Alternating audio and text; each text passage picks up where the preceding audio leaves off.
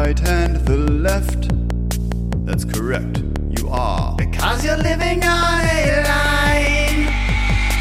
It's a linear expansion in this direction and the other one. It has infinite length but infinitesimal girth. Timeline Earth's only one dimension for you to meet your friends in meters on the timeline Earth. Infinite extension in both of the directions. Timeline Earth. Should get a new theme song for one episode. Just that's our Like the new bit is we create a new podcast RSS feed for each new podcast that we make for each new episode. Totally different title, new podcast every week. Yeah. Yep. That's when we really want to get very esoteric. Mm-hmm. Yeah, it's the final descent. I was thinking we could do a little new theme song, maybe like Prince or something smooth. Okay. I've been listening to the entire Prince discography over the past few weeks. Prince was so good. Dude, what a fucking talent. Yeah. What a talent. Shout out to Prince. Shout him out, just grinding. I've driven for 8 hours in the past 7 days. It's been a lot of driving, and I'm about to actually Can I tell you? I was like, I didn't know if that was a lot of driving for you or a little driving because is that not a lot of driving? No, not really. I don't think. Is it 8 hours? For a guy who works from home. Yeah. Okay. Okay. Yeah, let me illustrate. You know what? I understand because now I heard it back, and it's not a lot if you drive to work every day. I was like, that seems slightly below average, but okay. But what if I put it to you this way?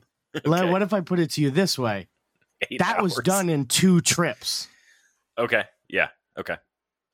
Yeah. So it's really like I drove 2 stints of straight up 4 hours over the past week, which it does hit differently. Yes, it does. And that's my typical arrangement because I also work. Is that what you? Oh, because you drive to other cities to do work sometimes. Yes. So, for example, I did a day trip in Houston the other week, which is 4.5, 5 hours down. Well, you get back. in your car. And then you drive to a different city because you drive about 5 feet into a different nation.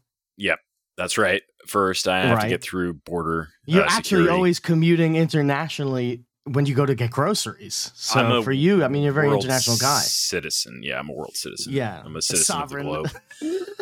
A world sovereign citizen. When you travel, internationally as much as I do, Bird, you begin to become cultured in ways that. Someone who works from home and thinks 8 hours of driving in a week is a lot. Could never. Yeah, really... I know. I really shit on myself with that setup.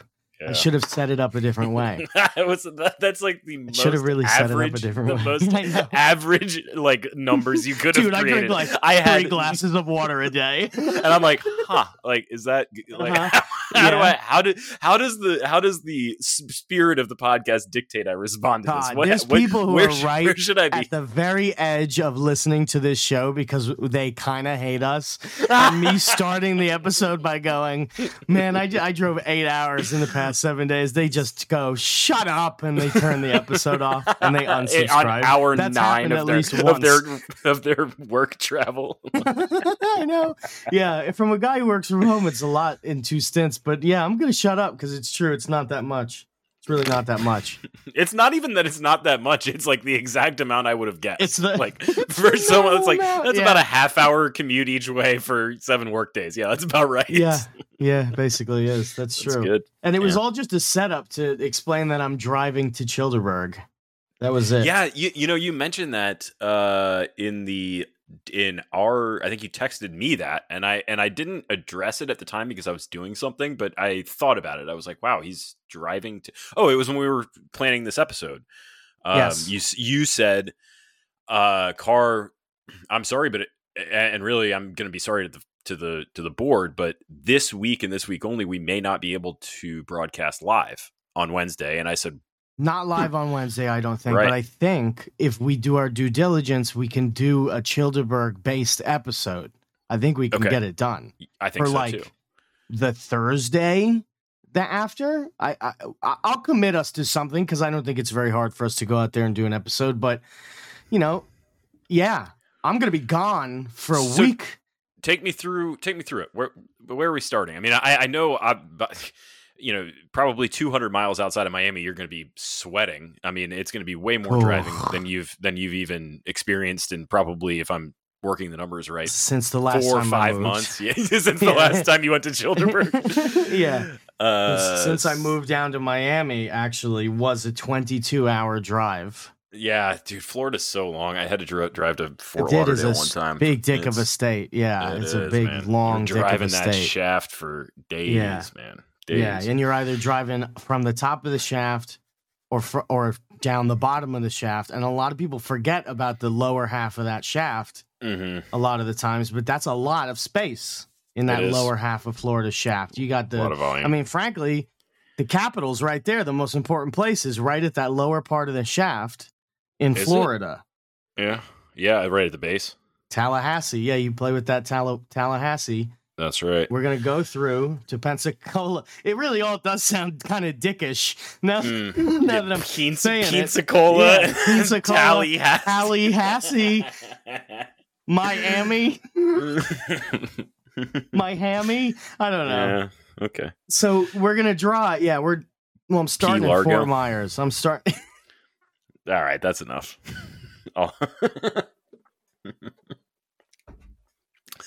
Gainesville. Jacksonville. Come on, they're all kind of dicky. If you stretch your mind a little bit, they're all a little bit dicky. Every single one of them. So we're gonna be starting in Fort Myers, Florida. Not dicky. We're gonna be starting in Fort Myers, Florida, on the west coast of Florida, down near the base of the shaft, the tip of the shaft, down near the tip of the shaft on the southern side. Not the tip, that would be, going out towards the Keys, but let's say the base of the tip. Let's say the base of the tip.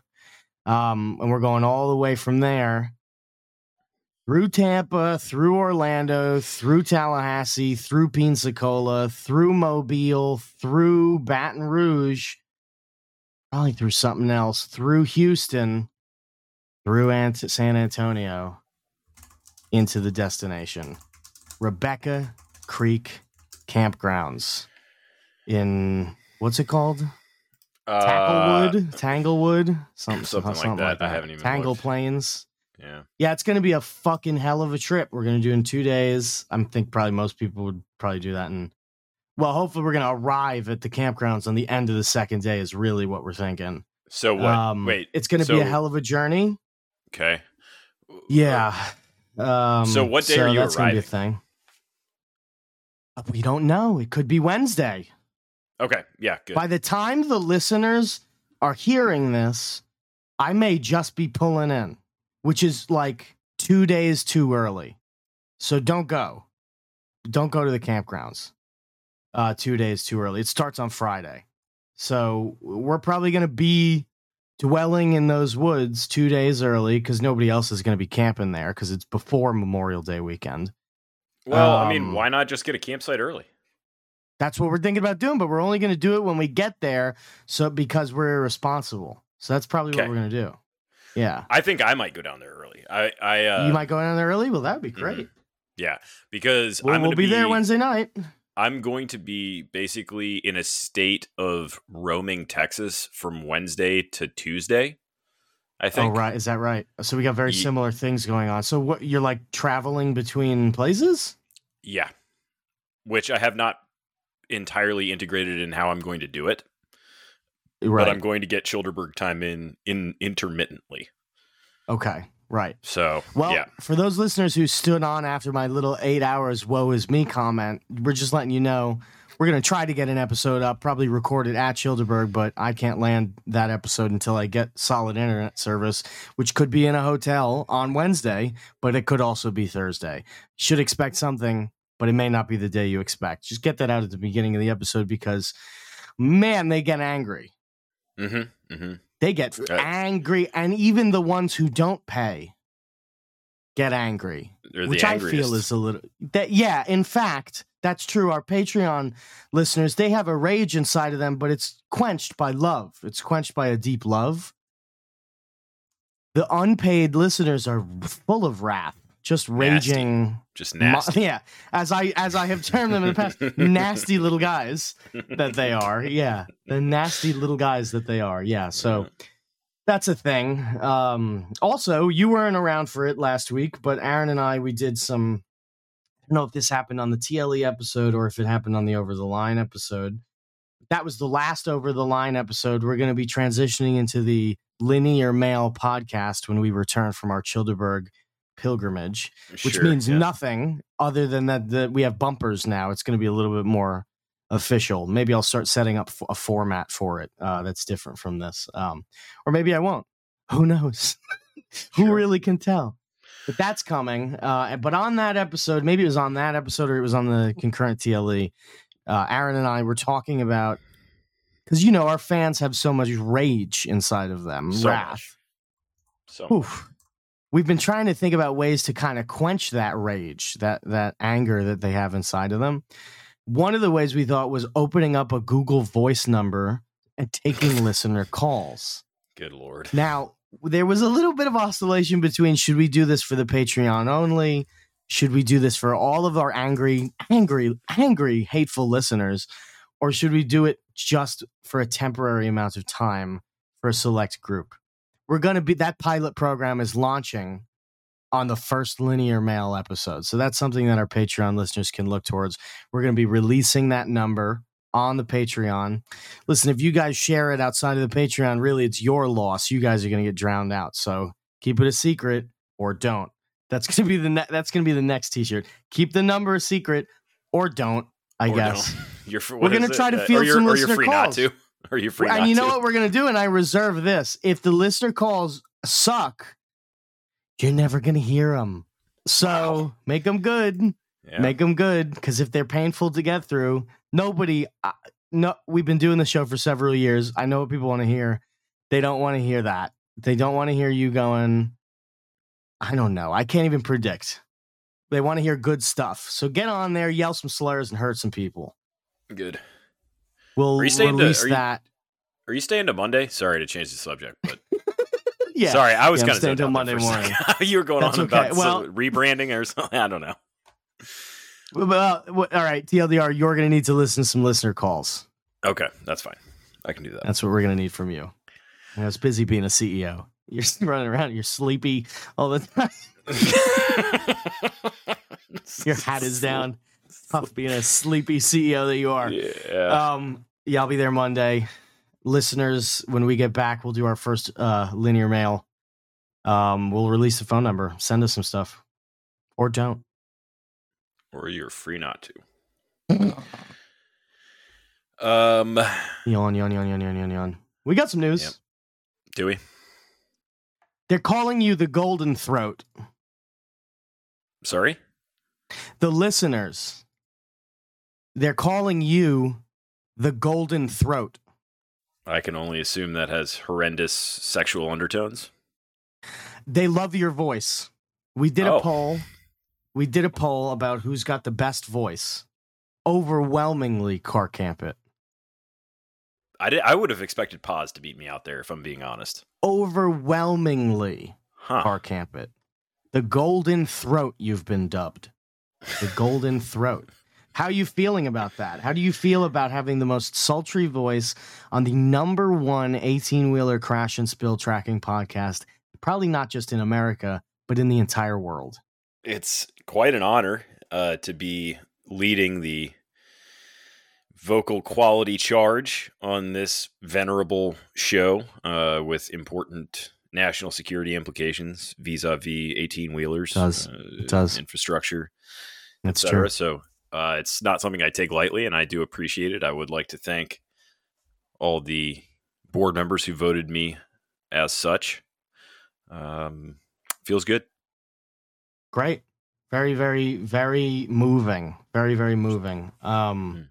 We look forward to hearing more out of your voice, I think. We look forward to hearing it all the time. Mm-hmm. We've jumped off the Bud Light train. That kind of, there was no particular 18-wheeler crash, but the company itself has totally crashed. It's in the dirt. What's the Dylan latest? Mulvaney strikes again. Yeah. What's the latest here? Miller Lite joins the fray. Okay. On what side? Are there sides? I mean, with this. Miller Lite joins the side. Women are the first to brew beer. Okay. That was their statement. Okay. So they're not doing well. We've checked the stocks. They're not doing great. It's a crazy assertion. I know. It's just one of those things. How do you know? What do you mean? Yeah, I don't know. What do you mean by that? It's because like I couldn't tell you if they were the first or they were not the first because I have no like. Oh man, that's great. I also like that it's completely orthogonal to I think what the original discussion was. It's just Miller Lite wants to pipe up with something asinine. That's great. So that was last week's news. Yeah. A new company has jumped head first into the fray. Ford Motors. Ford Motors has what is being described as a very gay advertisement. It's basically they put a rainbow on a Ford Raptor, and the whole commercial is them doing the Ford stuff, talking like about redefining the meaning of tough. Yeah. Mm-hmm. Except it's about gays. So the ad is like, you know what makes America tough? Doing 3 poppers and taking 2 dudes in the butt. Like, and then there's like a dust cloud scene. It peels out of a Taco Bell parking lot into a dirt trail. Yeah. That's good. You know what makes America strong? Is that lining up that next Prince CD? Are you on the second hour of your is this your bi-weekly drive? Purple Rain on this trip, on this 22-hour trip to Childeberg. Is this your 4th time listening to Purple Rain? Honest question here: are we? If you, I want to reiterate, this is an honest question. I'm not asking this with any understanding. If you polled the gay male community, would they want to be classified like? And you gave them 5 words. I pretend what the other 4 are. I don't know. 5 delightful, words. Pretty, charming, whatever, cantankerous, goofy, fun. Yeah. All the ways you describe your gay friends. Would tough be something that they would be clamoring to be described as? I think one of those words that I would use to describe most of the gays that I know is honest, which would cancel out the other words. Yeah.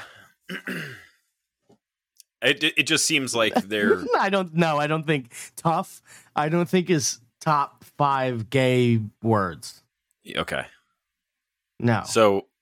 I think most of my gay friends would want handsome, intelligent, hardworking. Mm-hmm. I'm thinking about this. Tough is not top 10 gay words. Not I don't top think 10 so either. Gay words. Not from any I know. Tough talk. That's what the subject of the episode was. Tough talk. We gotta have a tough talk. About, opening up, being gay, driving your Ford around. Driving gay trucks. In your rainbow Ford. Yeah, your gay truck. I mean, it's very gay. Mm-hmm. It's very gay. The car in the video, you got a nice blue car, you got a rainbow car, lots going on. It's very gay. They've jumped into the fray, but it just jumped into the fray. This was not about 2 days ago. 2 days ago, they jumped into the fray. So they're redefining tough. Goes viral. The backlash is currently happening. Most people haven't heard about it. Good old Dave Rubin just did a video on it, which means the Normazoids are going to figure out soon. So we'll know in about 4 or 5 days when Tim Cast does a 2-hour episode on this controversy. We'll know kind of where things stand. Because here's what I'm predicting. The gay stuff.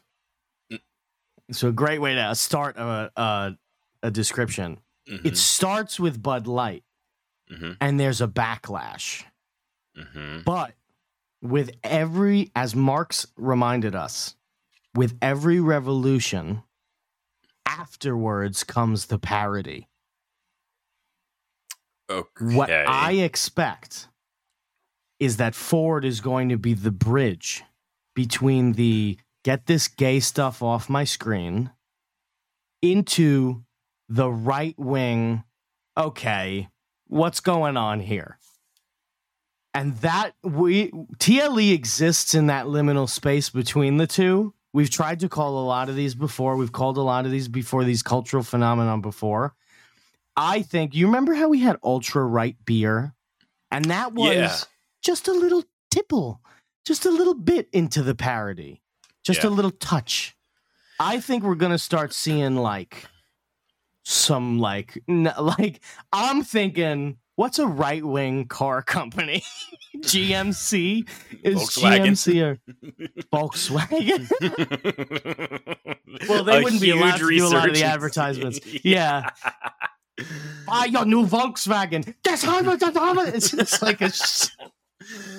Americans lining up to buy their new Volkswagen Bugs. We're going to see, I think it's going to be, we're going to add another Marxist principle, Hegelian. We're going to do a little dialectical synthesis here. I think right-wing gays are going to start making commercials. Dude, that'd be fun as hell. Dude, I'm thinking we're going to get some... Are you tired of seeing all these wimpy fags on your screen? And it's two gay guys holding hands, but they're buff. You know, they're buff and they're wearing cowboy hats. And they're in their Volkswagen. They're rough out. They're horsing around, but rough. Yeah, and they're in their Volkswagen, being a little bit rough, horsing around, like you said. And they're talking about all these wimpy gays on screen. Get these guys off. It's time for a new generation of gay. And it's a shot of off into the distance is the sun. And you just see one of the guys, blue jeans, step into the frame. And then thwack, you see the other guy's hand grip that guy's butt. And that's the shot. The sun's in the distance. And over it, it goes, Volkswagen 2023, gay, tough. That's what it says. The era of aggressive horseplay is upon us, Bird. And we have a podcast to document it.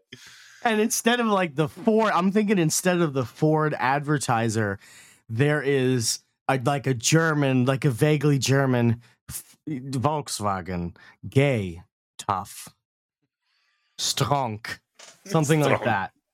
The new era of dangerous horseplay, a bit of tough roughhousing. Dangerous horseplay.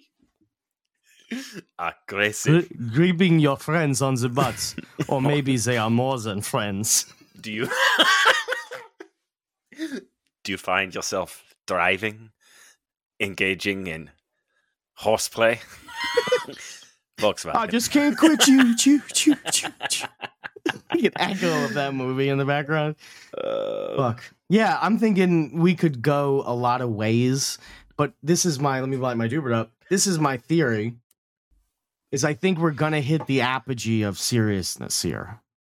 It doesn't happen with every phenomenon, but gay, I believe, is one of these phenomenon that's where it's going to rebound, but it's got to synthesize at some point. You see, because our race relation problems in this country, they were getting better until Obama, then they started getting worse. So the 90s really was the prior synthesis of race relations, where everybody was really racist, but friends. Mm-hmm. I think we're going into, and now we're dealing with today, there's another antagonist for that situation, which is why we're seeing what we're seeing. And we'll eventually see a synthesis of that too. And this is the Hegelian frame view. It makes me feel comfortable to think in these terms. Fine. The gay stuff hasn't hit its synthesis yet. Okay? Because they just got the right to marry. Wasn't that long ago. That was the prior cultural synthesis. When enough people came together, they were like, get these gays wedding rings. Get them together. We're just starting. And that was at a point of great conflict. We're just starting to see kind of the final ripples of this prior period emerge. And, this is why they're all kind of flaming out. They're going to flame out really hard. Bud Light first, going forward. And Bud Light obviously wasn't a gay thing. It was a trans thing. But it's becoming a gay thing. So the way that we're going to receive cultural synthesis, and this is the science behind this, I have tested this. The way we're going to get cultural synthesis is we're going to need the tough, as Ford has pointed out, the strong horse players to come out and do a little rough stuff on the screens. Just a little bit of horsing around. Nay. So that's what we can expect from them, at least. And we'll put that story to bed for the future. Volkswagen. Suck dicks. I don't know what they would. We need a strong like 2-word tagline, like, because isn't Ford's built tough or something like that? Yeah. Yeah, we need Volkswagen. Blow cocks. Like, we need something that hits. Can't be that on the nose. Really hard. Come on. This is something that we need. This is how advertising works. All right. We'll put it to bed for now. Yeah. Think about it. The city of Bakhmut has fallen, my friend. Saw that. The city of Bakhmut is done. It's over. They keep coming up with cities that I realize that I didn't previously know existed, and they say it's fallen, and I say, okay.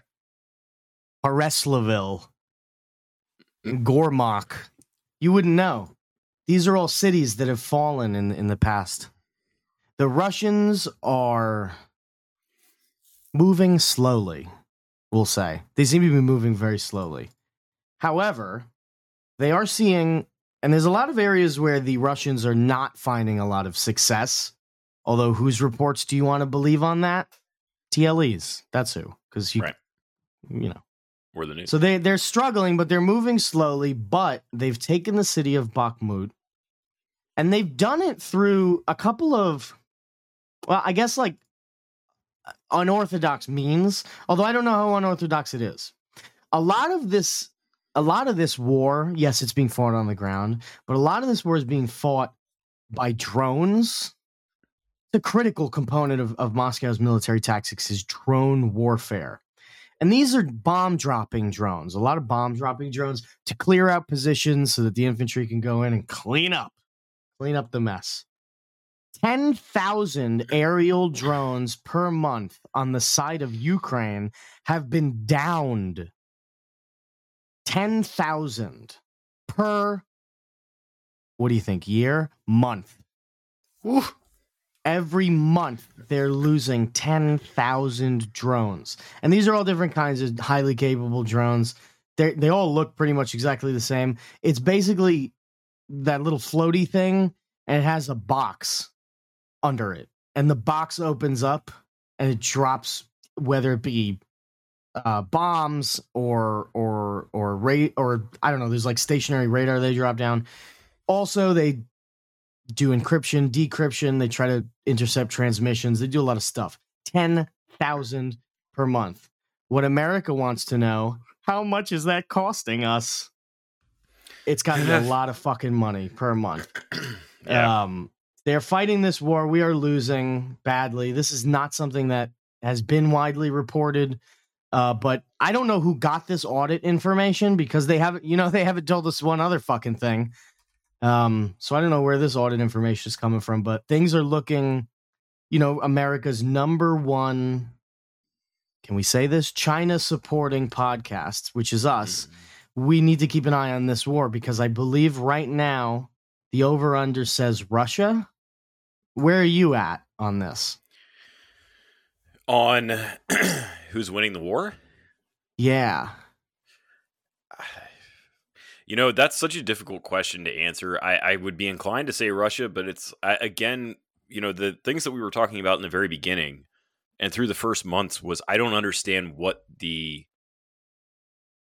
is success. You know what I mean? What is the objective? Yeah. Yeah, no idea. I just don't know what the objective is. So for me to say, yes, this or that nation or series of nations are winning is very difficult, because I don't know what winning is. I was watching and it's in Russian, so you don't really catch their intonations or whatever. But I was watching Russian TV not long ago, maybe 3 weeks ago, and that question was posed. It was like a panel of people. So there was a woman who was the presenter, there were two men. There were two men.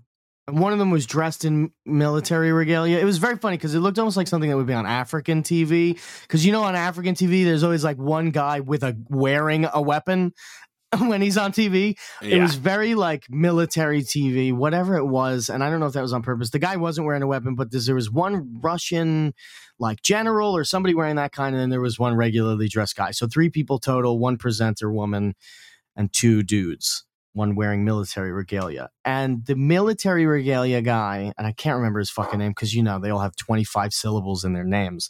The woman poses the question that you just posed roughly to the military guy. And I'm not even going to try to paraphrase, but it was kind of stunning because the way he posed it, and again, it was in Russian, so I can't catch their tones, but he basically went, we're just kind of taking this thing one day at a time.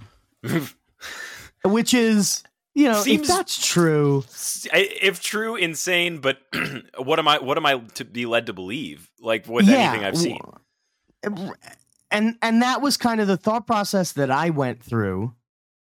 I remember more vividly. I was kind of stunned, but I stopped and I went, yeah, of course, yeah, because I'm thinking about all the wars that we've fought, and yes.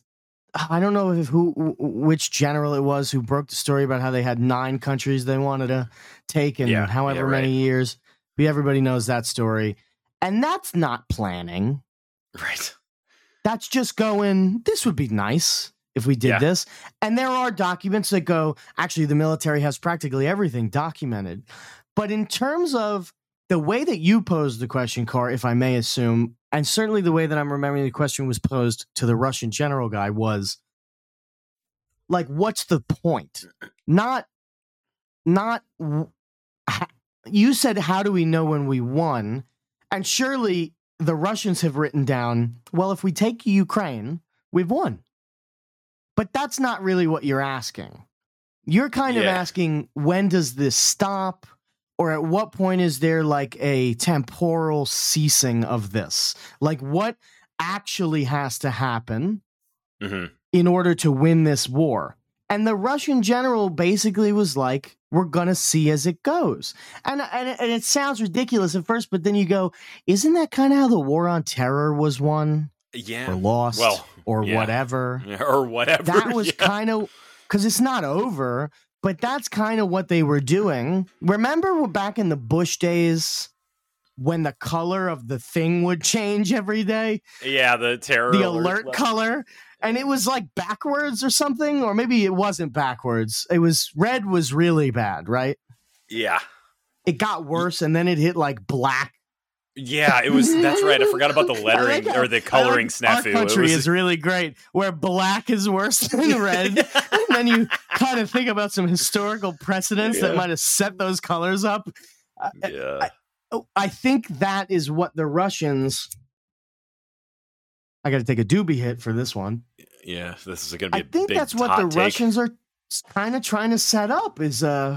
And then you put it together in your head when the way they talk about the Ukraine war. They're handling it like a war on terror. Yeah, and they're just being more open about it. I guess, it but is. But that's what's so fucking weird. Yeah. Our country was so dishonest about it being a war on terror. They called it a war on terror, but it was a war to get Saddam Hussein out first. Mm-hmm. And then it kind of became a general war on terror. And that's like, we went into Iraq and it's like 6 weeks. We did exactly what we needed to do. And then somehow we never left, never stopped because it was 2-parter. I'm wondering if Russia is in that first phase. They have a plan. It's hard for us to see because there is more of that context of also we know that there's going to be Ukrainian terrorists until the end of time after we wrap this thing up. So we're doing that part too. But right now, is Zelensky just their Saddam? Like, are they just trying to reinstall a guy like they used to have? Is that what this is? It's not a territorial war. Like, what is...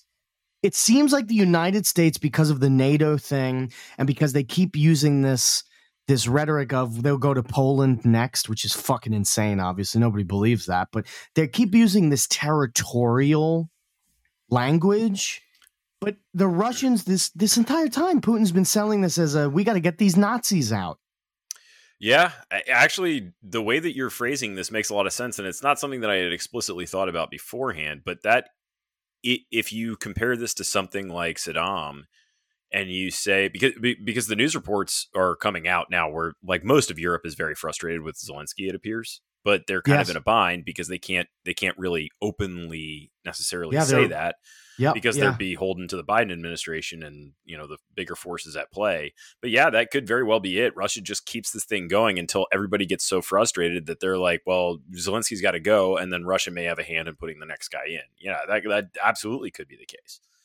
And then if Russia gets their guy in there, or at least someone that they're happy with, plus, the land concessions perhaps from this quote unquote war, then yeah, maybe that is a win for them. Yeah, I mean, do they need territorial expansion? I mean, they have always wanted to reintegrate territorially that Russian ethnic minority to the east. They have always wanted that, so I do expect that, and maybe Bakhmut is part of that plan.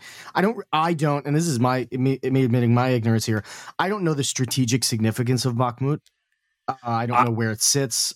Do you? I know it's in the east, and I know it's kind of in that vague strip of Russian Ukrainians that stretches down to the Black Sea, and I'm sure the Black Sea access has a lot of implications. So that would be my back of the napkin kind of estimation. What I also want to ask is, and this is a rhetorical question, although I feel like I've made my mind up on it.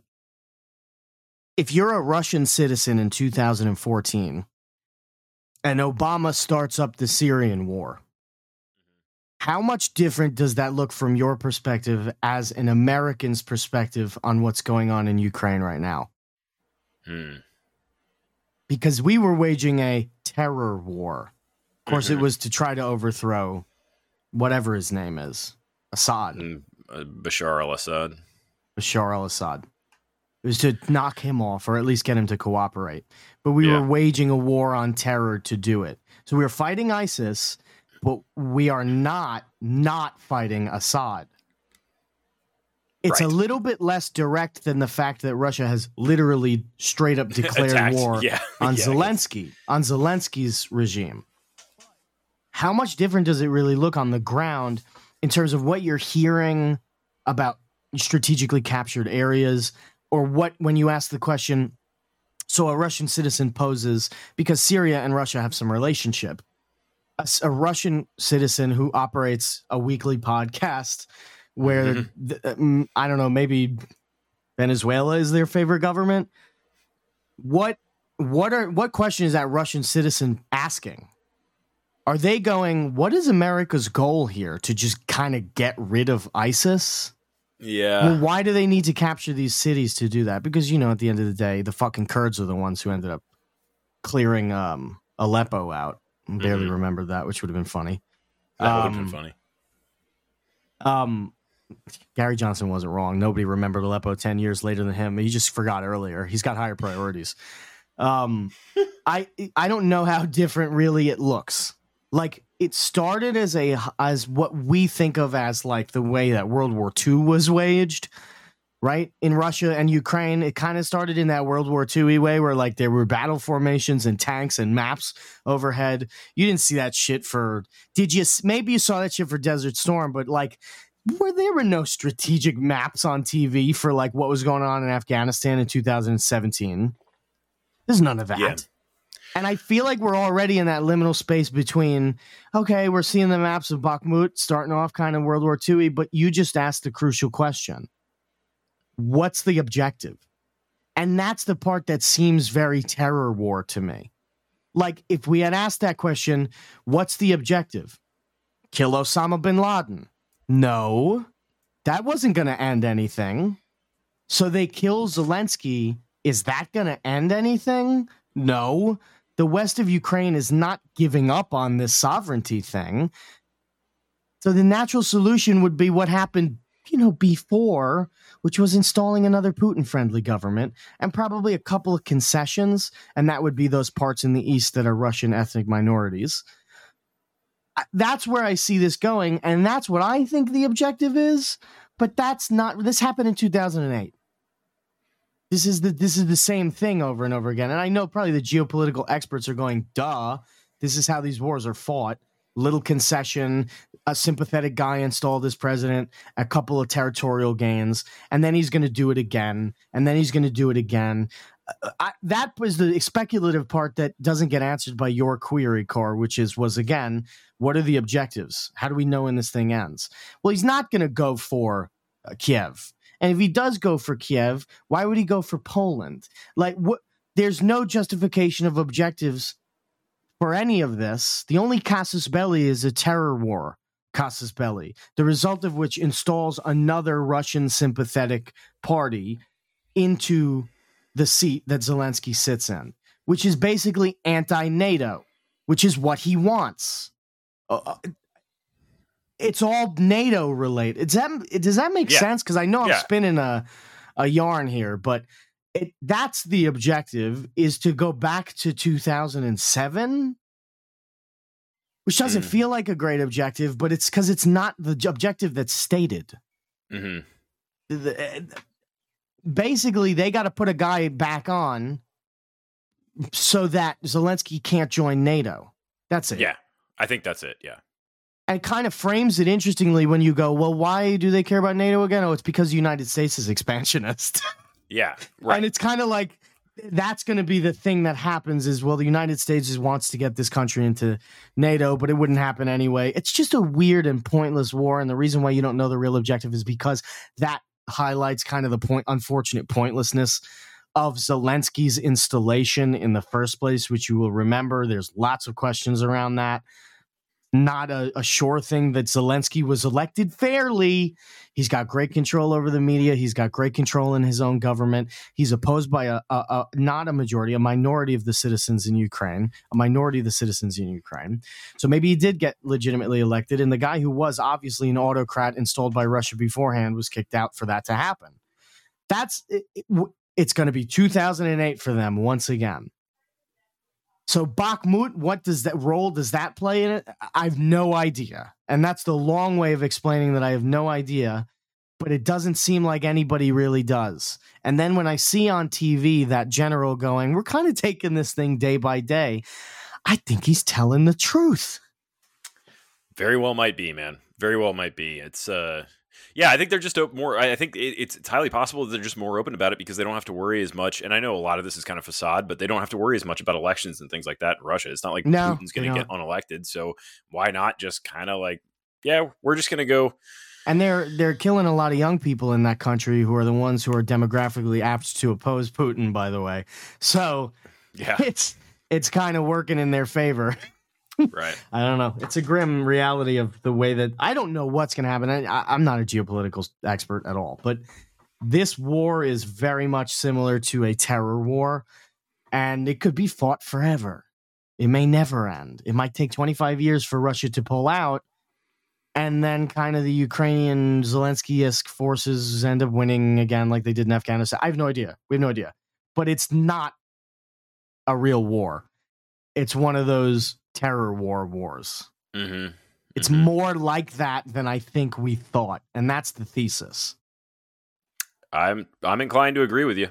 I'm inclined to agree with you. It seems to be going on, because if it were just sheer territory, it seems to me that, and maybe there are some unspoken bounds, like a certain threshold of force projection used by Russia would then trigger other nations opposing them and sending more weapons or maybe going in with their own troops and stuff like that.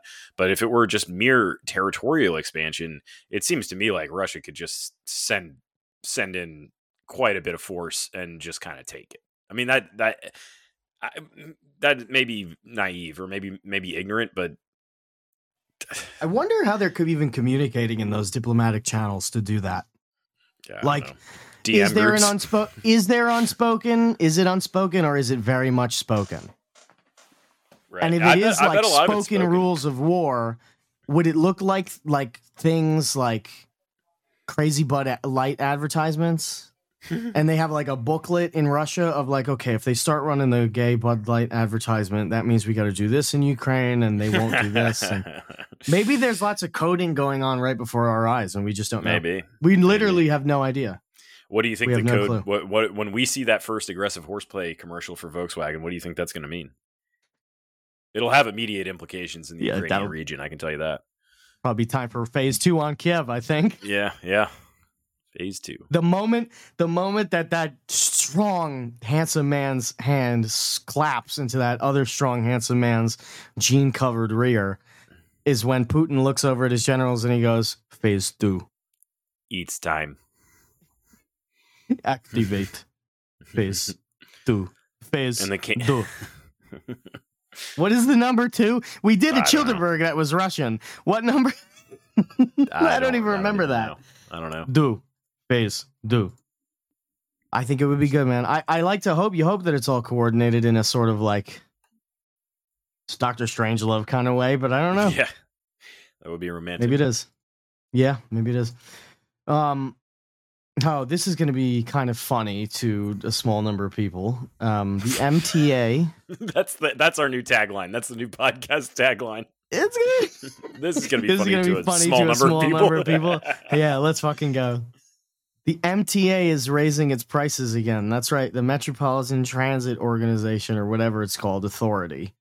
The thing the monstrosity that runs all of New York's subway, bus, and other forms of transits is raising its fare prices, which I think is really funny because if a lot of people on Twitter the other day saw the video of that guy whose foot was sticking out, it was just his foot.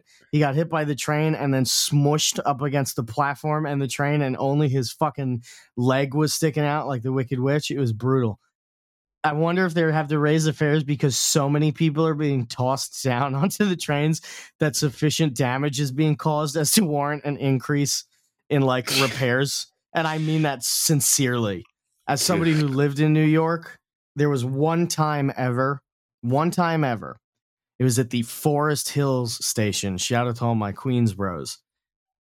At the Forest Hill station, a guy got pushed onto those train tracks, and he must have been a hefty enough fella. He died and took a train with him. Good that grief. Platform, whoa, and it was tough. I don't know if he was pushed, because Queens wasn't really a violent place. It was a lazy, fat place. So that guy might have fallen. We don't know. Asleep and rolled in. Yeah, well, it wouldn't be the first time. Wouldn't be the first time Queens put someone to sleep. He hits the train, and then the train, it's not like, like a video game where the train just kind of keeps you at the front of it while it's going. You smush against the side between the platform, and, human being skin is pretty strong. You don't pop or anything. And that's part of the problem is you don't give like a balloon. You're pretty strong materially. Bones are very tough. Even though they break, they're hard to crush. So the trains, they get a lot of damage, on their wheels, or sometimes the track can sustain some damage.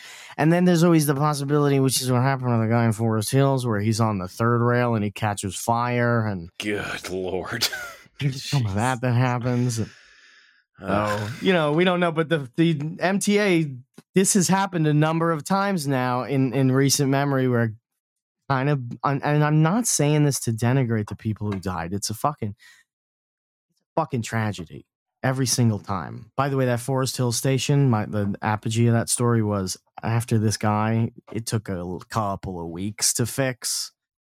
So, just imagine the strain that puts and the amount of repairmen you need when multiple things are happening and blah, blah, blah. You got to raise the fares. If this is happening with enough big portly guys, no offense to them, they're causing, in fact, no offense, kind of a lot of honor. Your body was strong. It took out titanium rail and wheels, and it's tough, man. So perks of living in New York. MTA goes up. Good. Is that the most depressing story that we? Yeah. It was not. It was a combination of it being depressing and entirely unrelatable to me. Really didn't have a whole lot of. Didn't have much to contribute to you this way. Yeah. At least you don't live there. That's true, man. That's true. When I go ahead. No, please. I was just gonna say, the only time I really took a lot of public transportation. One, when I lived in DC for a little bit, but I only lived there briefly. I took the metro, or I can't remember. Oh yeah, which is a call breeze compared to the MTA, the tube. Yeah, or whatever. honestly, yeah, it's pretty nice. And then in Denver, I took the buses every now and then because I live close enough to walk to work, but sometimes it would be cold and snowing, and so I would just hop on the bus. And man, it was even that was it's just you don't want to tragedy do of the it. commons. Yeah, you just don't want to do it. At least back when I was doing it, it sucks. And I was on a particularly notorious bus line too, so it was a little the N. grim. Yeah, yeah. No, it's called the 15. Not kidding. That's how they do it in New York. They literally, if it goes through a black neighborhood, it's numbered. They seriously, really? That's how they did it. Yeah. Huh. There's some newer black neighborhoods in New York where obviously it doesn't apply. They can't get away with it, but they just added an N line and it goes right through where you'd expect. I'm not fucking kidding. This was in the last 10 years. Wow. It's a fascinating city, really. It's a fascinating city. The only thing I was going to say was when people ask me, why'd you leave New York? I don't know how to tell them, like, sometimes a fat guy would get, crushed to death between the train and the platform on, like, one of my most used, in fact, it's how I got to work, one of my most used train lines. Uh-huh. I don't know how to explain that to people in a manner that doesn't, like, I don't want to make leave them gasping for air. Yeah, I don't know what. Yeah, so I'll just do it to my listeners instead, I guess. Yeah, right, good. I don't know. But yeah, so that's that. Good. Move on. Next story. Yeah, what do we got? This is what I wrote. This is what I wrote in my Notion notes page. Lesbian warrior cop Esposito, who replaced creepy perv, wants to beat the fuck out of crime. That's what I wrote. So, do you remember another New York story? And it'll be totally unrelatable to you, although it's kind of funny. Do you remember? I'm thinking Zelensky. That wasn't his name. Peter Zellin. I don't remember. The guy from New York. I don't even remember him. There was a guy who was running for New York who was a Republican, and he was almost assassinated. And he was just running. I wish I could remember his name. Maybe I'll put it in post. Well, anyway, that guy had his running mate. Her name was Esposito was her last name. Allison Esposito, who labels herself as not your traditional politician. She's a lesbian. Lee Zeldin was his name. She's a lesbian lieutenant governor who was a police officer for 25 years. She's currently running for Congress in New York. Why do you care? 2 reasons.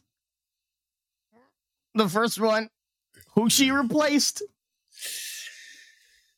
She replaced former disgraced NYPD captain, headed up the Yankee Stadium security detail, Captain Jeffrey Brianza, one of ours.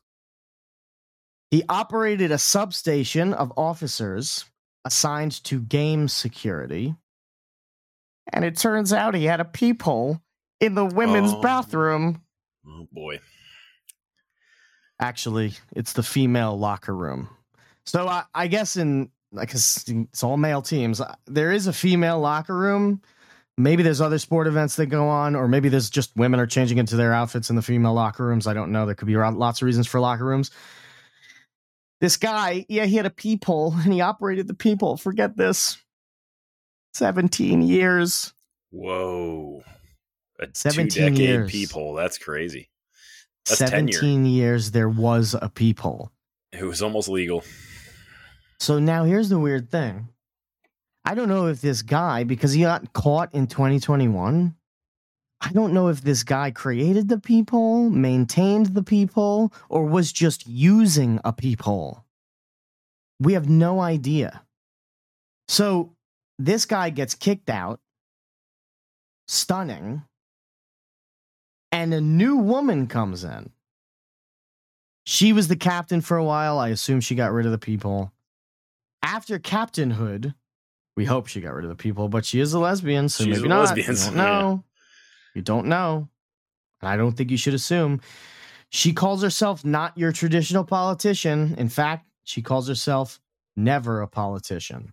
She was raised in Highland Mills, New York, beautiful town. Went to the State University of New York at New Delhi University, John Jay, and finally attended the FBI's National Academy at Quantico. She spent 25 years serving the NYPD, and she's got lots of talents, including patrolling Midtown South. A great little fucking neighborhood. A couple of those numbered lines run through there. Okay. She saw babies as young as a year old be shot and killed in their strollers at family barbecues. That is very racially coded. These are quotes from her. I just have to say, listen to this statement. I saw babies as young as a year old shot and killed in their stroller at a family barbecue, a stray bullet fired by a gang member. That is very particular, that story. I think I even remember when that happened, but she says it as though it happens twice a week. Mm-hmm. She notices that the city she loves is deteriorating into a spiral. So what does she do? One thing that she did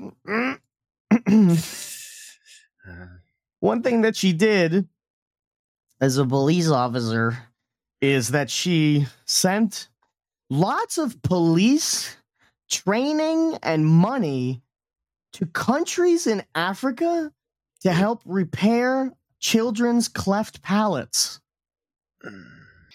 It's called NYPD Cares. It's an organization that helps give children their lips back.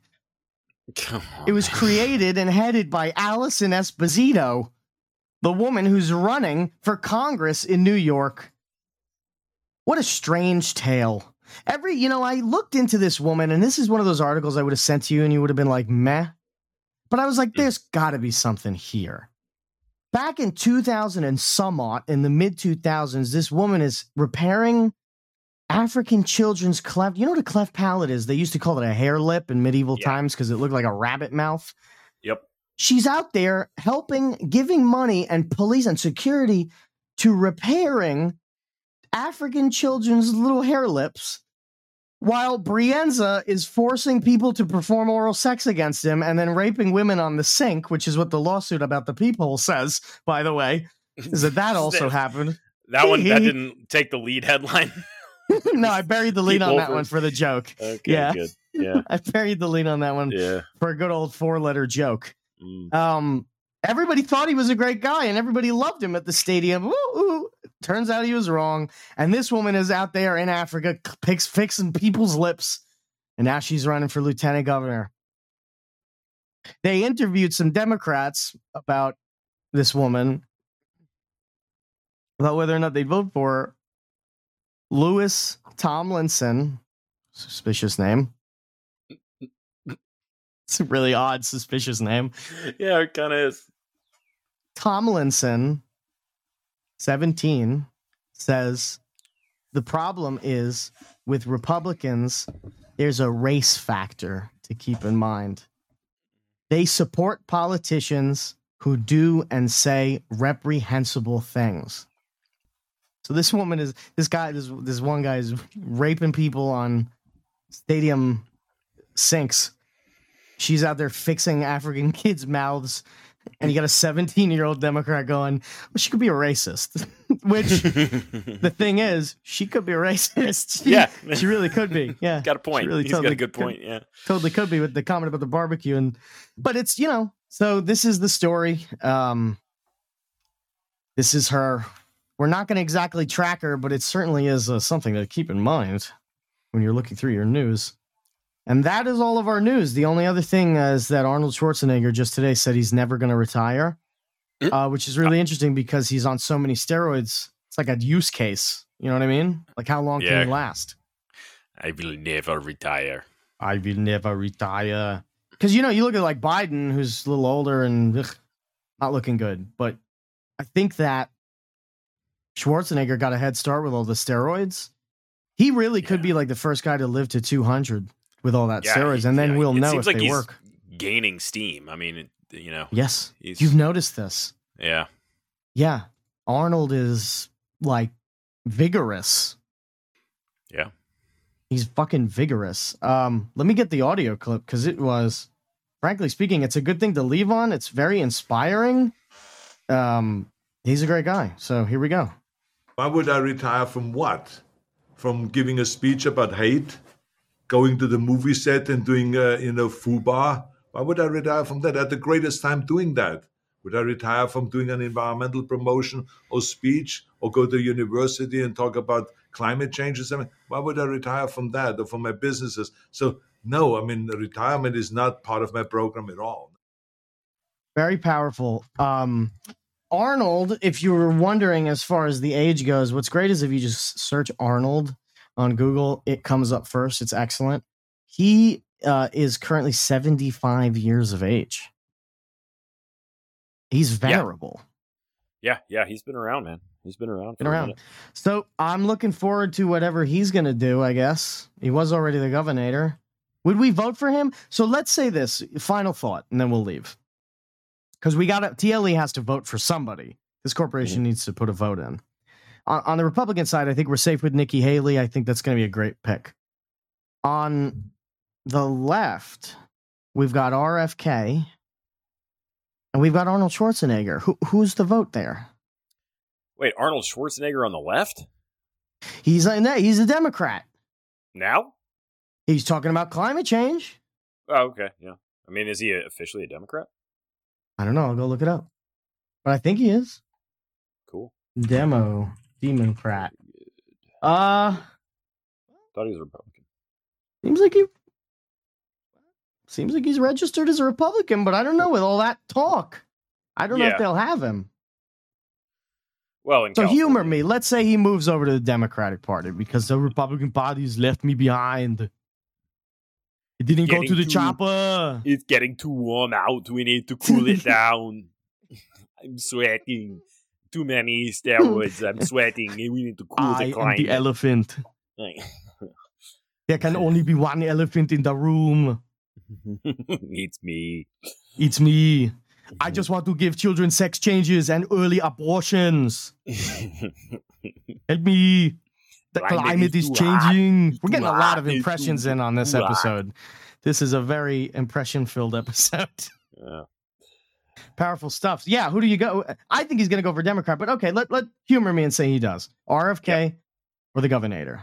Man. Who's the Democratic vote for TLE? God, they both have a lot of whimsy they can bring to the table. I agree. Make it up in your mind. Don't tell me yet. We'll do a 3, 2, 1, and we'll say it together. Okay. All right, let me know when you're ready. Ready. Okay. On 3, 2, 1, go. We'll say it. Yep. 3, 2, 1. RFK. Let's go. Nice. Let's fucking go. Yeah, Arnold's a treat, but RFK is my guy. Mm-hmm. Yeah, he's our guy. You saw him talking about Bitcoin, right? Yeah. I mean, did you see Todd? Did you see Todd comment? Yes, I did. I just didn't. It was great. I go, because Todd thinks we're serious, and God bless him, because he's meant to. That's what he does.